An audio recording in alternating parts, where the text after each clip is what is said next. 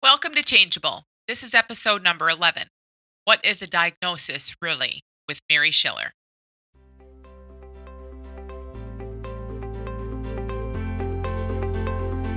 You're tuned in to Changeable with Dr. Amy Johnson.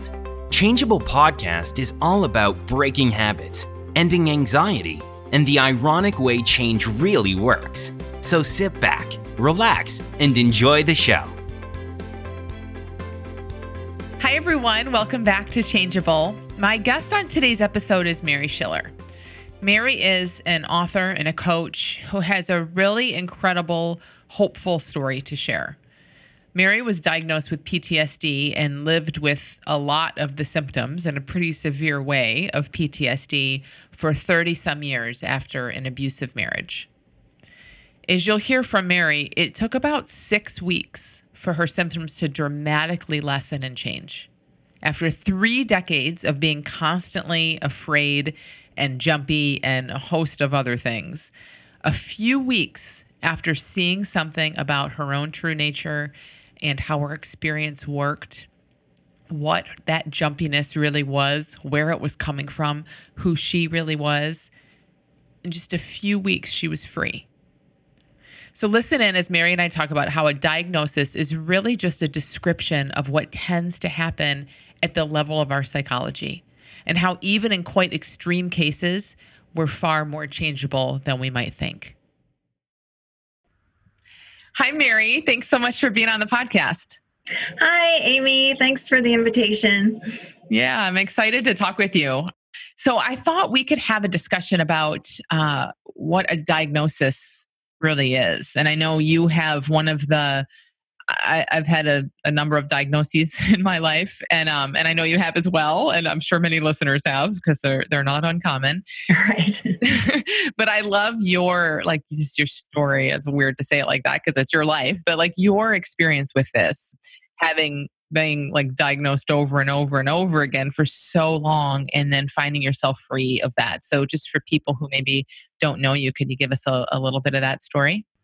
Sure. And yeah, just to your point, I think pretty much everybody listening to this has probably had some kind of diagnosis related to mental health or mental illness, however one wants to look at it. So I know I'm in good company.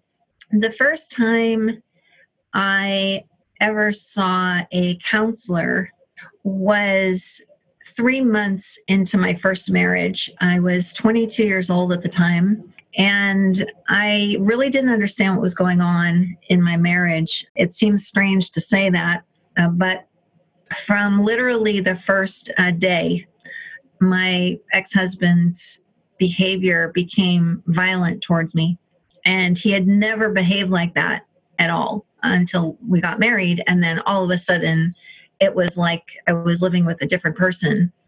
And I had never in my life experienced any kind of violence or abuse. And so I was really, really, really confused by his behavior and quite shocked literally by it. I think that when the first incident happened, I was so stunned that I kind of went into a very strange headspace. Like I didn't really understand what was happening. I was really confused. And so about 3 months into the marriage, I went to see a counselor. But interestingly enough, because I was so confused by what was happening, the counselor didn't ask me anything about his behavior and only asked about mine. So that was pretty much the story of that marriage. It got increasingly violent and abusive, and pretty much every way that you can imagine a marriage could be violent and abusive. And I had a daughter about 5 years into the marriage.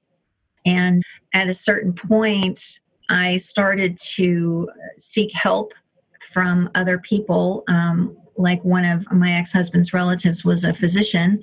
And so I went to him for help, and he didn't do anything to help me. And I saw several other counselors during those years. But again, nobody asked me anything about whether I was afraid of my husband or what was happening at home.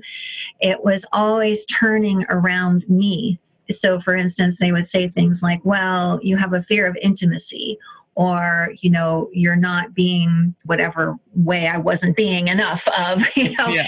So it was always pointed back to me.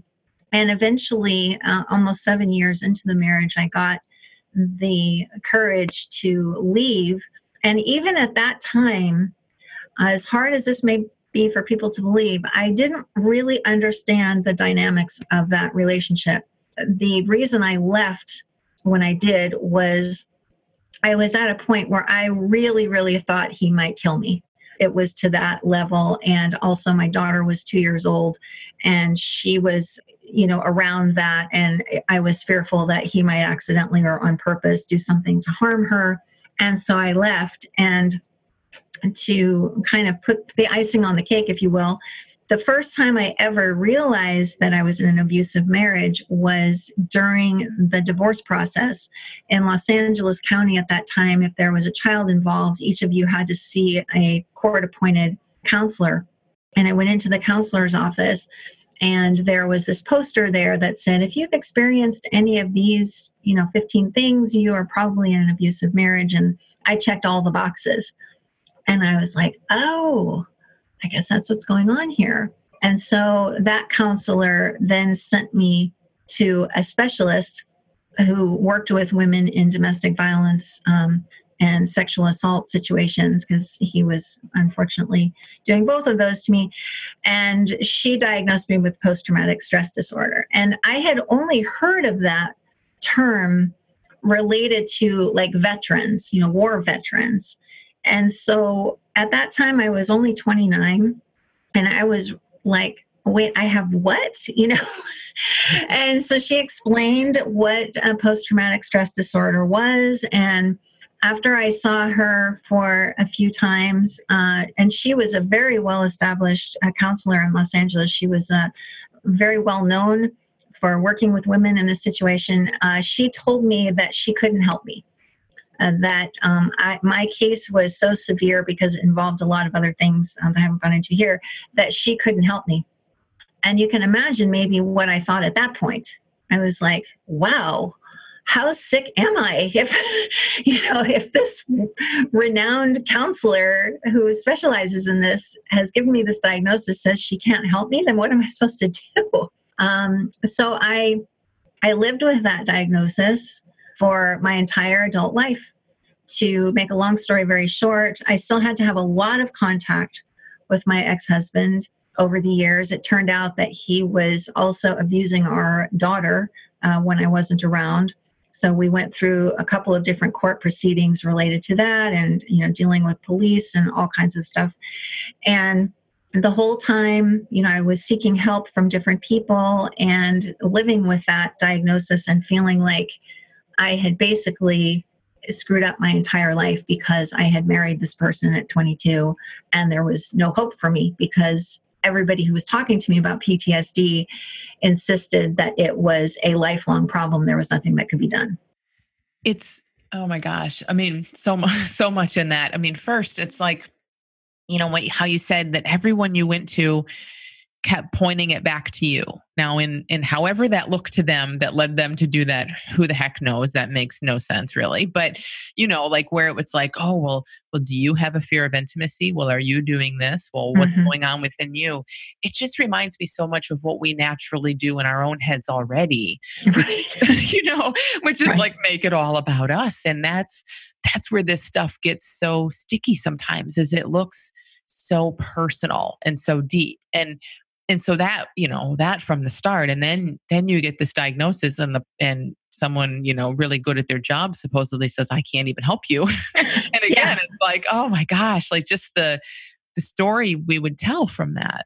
Yeah, exactly. And, I think that the way that I was experiencing life during those intervening years seemed to support what they were saying.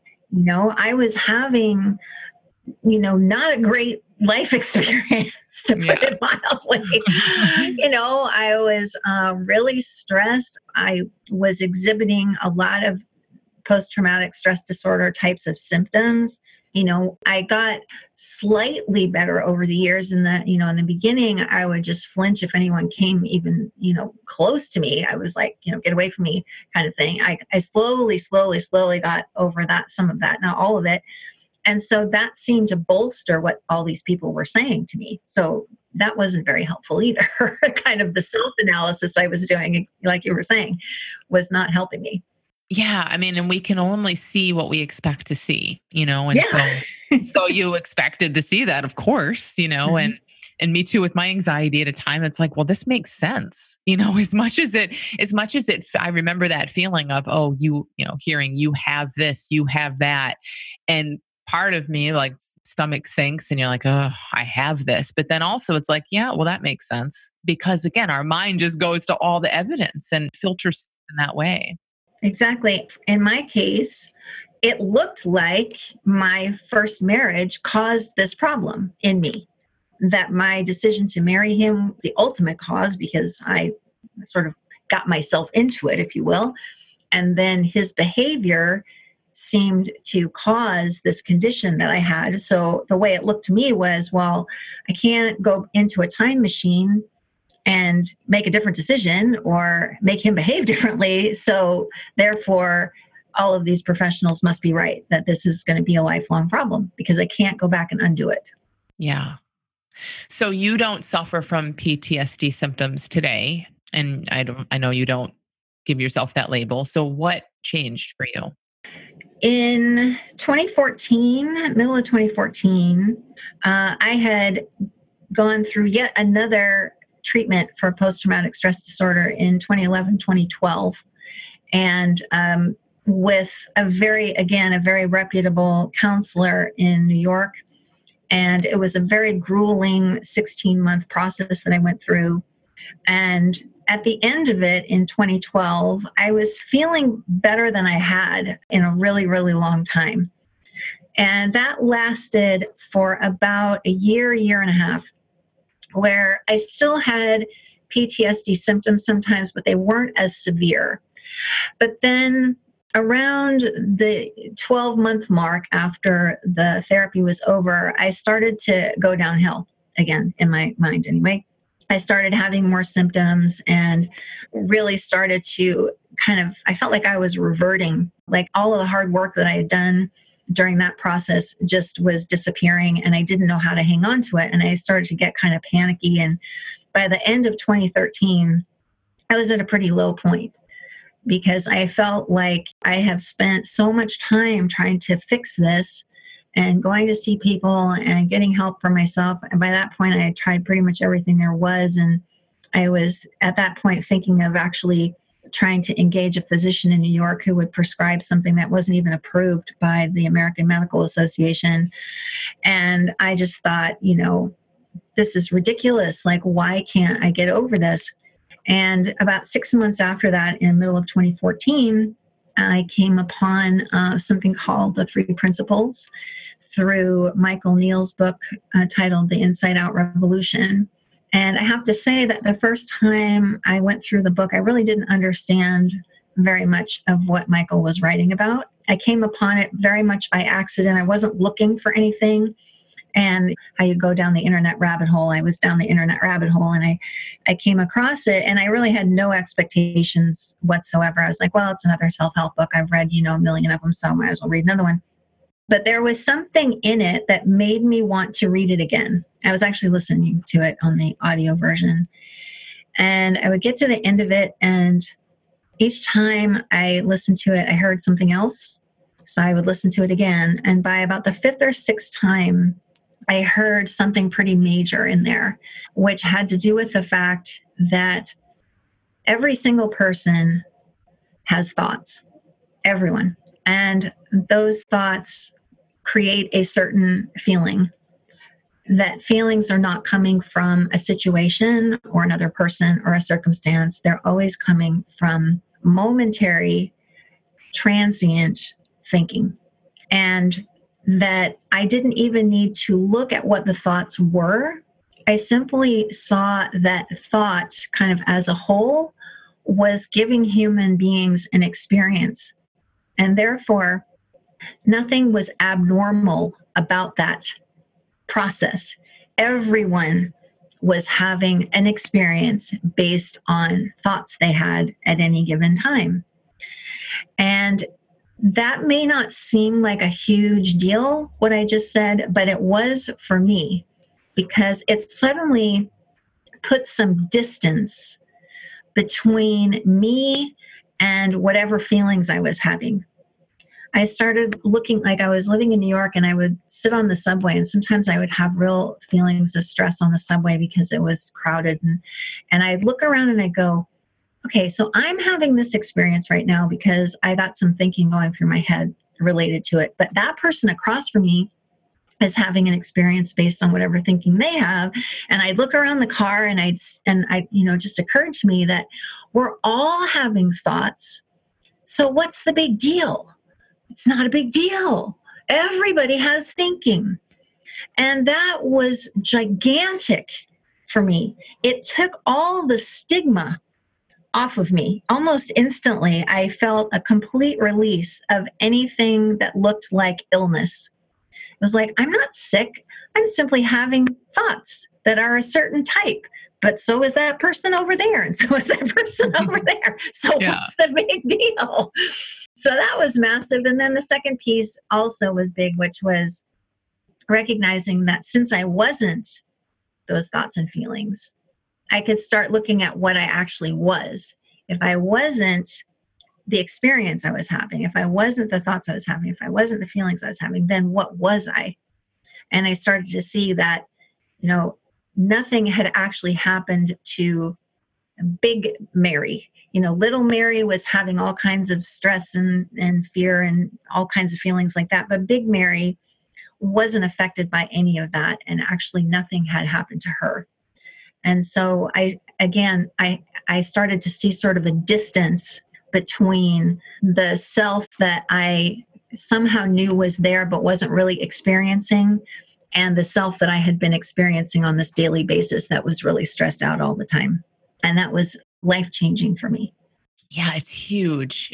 It's everything. I mean, it can't not be life-changing, I think, to see that no matter what you're going through, just to see that there's a me that doesn't change, and then there's all this stuff that's always changing. And to kind of get a feel for that distinction is gigantic. So it sounds like in seeing, we're all just feeling thought all the time, it kind of took your focus off what you were thinking. Because I would imagine there are people listening that say, yeah, but because you were in that horrible abusive relationship for so long, what you were thinking was terrible and was making you suffer. So, you know what I mean? It's easy to kind of stay focused on that. Yeah. And what happened was I remember having this thought of, I get it. I'm creating my own suffering. Not on purpose, obviously, but I'm creating my own suffering by caring about these negative, or whatever you want to call them, feelings and thoughts. If I don't care about them anymore, because like I said, everybody has their own kind of thoughts and feelings, and they go up and down and all over the place, then what difference does it make if I'm having that experience or not? And suddenly I was no longer invested in any of it. It's hard to explain this, but it was pretty instantaneous when I saw this, that I stopped caring about what my moment-to-moment feelings were. I still had them, obviously, because I'm human and we all have feelings, and I still had some of those same stressful feelings. I just didn't care anymore. It didn't worry me because I knew that I wasn't that. So as soon as I saw that I wasn't that, and those feelings weren't signifying that there was a problem with me or that I was ill, it was like, big deal. Okay, so what? So I'm having a stressful day. Oh, well, what else is there to do? I kind of would just move on and let, whatever happened, happen. And I stopped trying to manage any of it. And the less I did to try to manage or control any of it, the better I felt. And the less I had those kinds of feelings. And before we get that little glimpse, however it shows up for any of us, before we get that glimpse that there is something beyond this experience, and that it's nice there. Like, it's not just a big void. I mean, however that shows up again for each of us is personal. And, but getting that glimpse, before that glimpse, of course, we're completely caught up in our experience because it just looks like that's all there is. So I love what you're saying. It's like just getting curious for each of us about, wow, what is there before and beyond this little chattering mind and these thoughts and feelings that constantly come and go?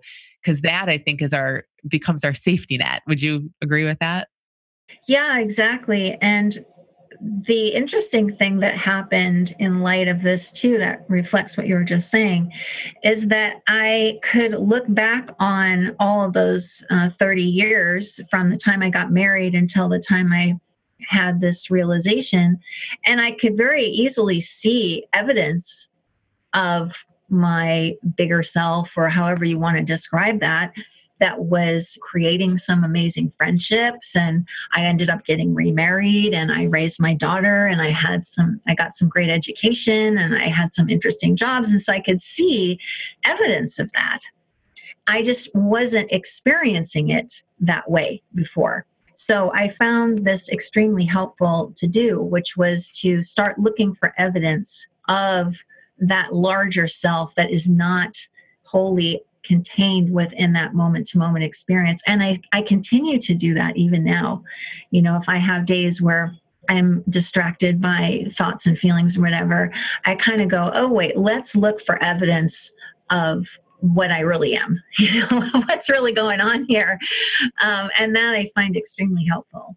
And every single person listening can find that. I mean, I'm sure you the same. Like, I know you've worked with a lot of people now sharing this, and me too, people with diagnoses, people with, addictions and all kinds of things. And I've never seen one of them that doesn't have even just tiny little fleeting moments of peace, and that we just filter it out so easily because we're fixated on that label, and that doesn't, the peace doesn't match. I know when it was me, the peace just looked like a fluke. I thought, oh, I'm just getting lucky, but I'm coming back. Me, the anxious me, is coming back at some point.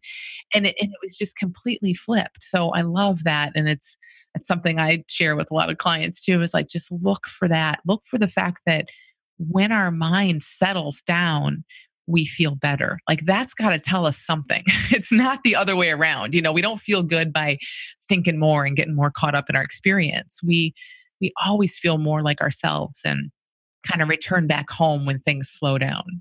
Yeah, that was very well put. And I think that for me, I realized that sense of calm had been present the whole time. That it wasn't a fluke, as you say. I used to think, oh, well, because this is what we're told, I had all my ducks lined up in a row there. That's why I felt better during that period, Right. And that's what I used to think. And how I started to see it was like, no. That sense of calm and peace and clarity and all those beautiful things, happiness and all that was present the whole time. And it's never going anywhere. It never left me. Because that's what it used to look like. It looked like this stuff happened to me and all that left. And now I could see, no, that was all there the whole time. I simply wasn't consciously aware of it. I was kind of sleepwalking in a way. And I woke up and was like, oh, right, that's me. That is me. This other stuff is a made up version of me and can change anytime, depending on what thoughts happen to go through my head. So would you say that when you talked about kind of, not my words, but like you kind of didn't care so much what you were thinking and feeling because you saw Big Mary and it was like, okay, well, this is just where my mind's going. Like, how did that get to where the what, you weren't focused on the what anymore, but the what changed? Because I'm guessing, you probably don't always have positive thoughts now, but I'm guessing the content has changed. So how did that kind of go? Yeah, it was really interesting because I had no expectations of how I would start to feel differently after this. But what I noticed was that really the less I cared about whatever my experience was, because I saw it all as normal human emotion. We're designed to have all these feelings, and we wouldn't be designed this way if it weren't correct. The ones that had been sort of plaguing me started to fade into the background pretty quickly. And I kept track of how I was experiencing this in the beginning. And it took about 6 weeks for the majority of my PTSD symptoms to really fade away, which was incredible to me after having them for 30 years, essentially. So that was another piece of evidence that showed me that, whatever label was put on me, it wasn't done maliciously, but it was incorrect. It just looked incorrect. And I didn't see myself at all as being ill or having some sort of incurable disease or something.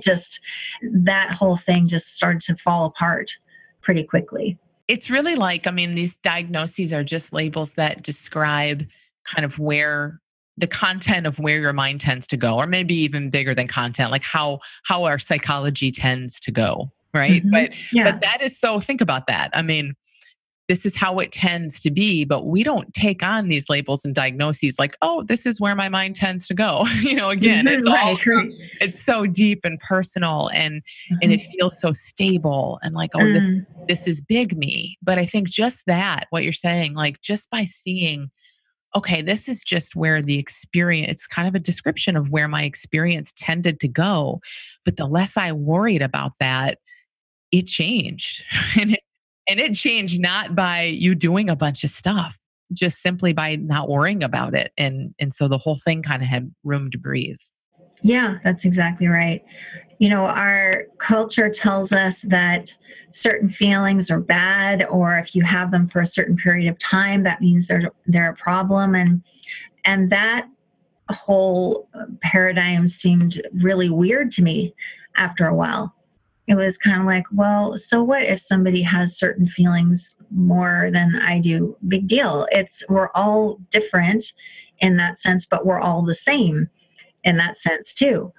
And again, it started to look to me like, well, why can't we experience the full range of human feeling, whatever that looks like to each individual person? Why can't we do that? And that, again, took that level of concern and worry off. And to me, that's what made the difference, was simply that, was not worrying about it anymore. It's such a funny thing because everyone says like, oh, just relax. Like that, you know what I mean? Like somebody kind of told you that 25 years ago and it hadn't mean anything, but it turns out that's the answer. That's kind of like the answer to everything. When we relax because of our design, because of our nature, when we can really relax, like it's amazing what changes. Yeah. And I think the key is knowing that relaxation is our natural state, and it's always there. It doesn't come and go. It's the stability. Whereas, like you were saying before, it looked to me like all of these PTSD things, feelings and all that was my stable state. No. That was the transient state. Yeah. And I saw what was actually stable. And that's what shifted my whole life experience, like dramatically. Awesome. Thank you so much, Mary. I love the hope. Just so much hope that's in your experience. And I love how you share it. So thank you so much for being here. Thanks, Amy. It was my pleasure. Thank you for listening to Changeable. If you're enjoying this podcast, please let me know. Subscribe to the podcast and leave a review so that others who need change can find their way here. And if you're listening to this episode as it's just gone live in late September 2018, head over to changemasterclass.com to catch my brand new, totally free 4-part video series called Change That Sticks: How to Achieve Lasting Freedom from Habits and Anxiety Without Relying on Willpower. The 4-part video series is totally free and people are loving it. And it's only going to be live for a short time, so head over there today. Again, that's changemasterclass.com. Thanks for listening.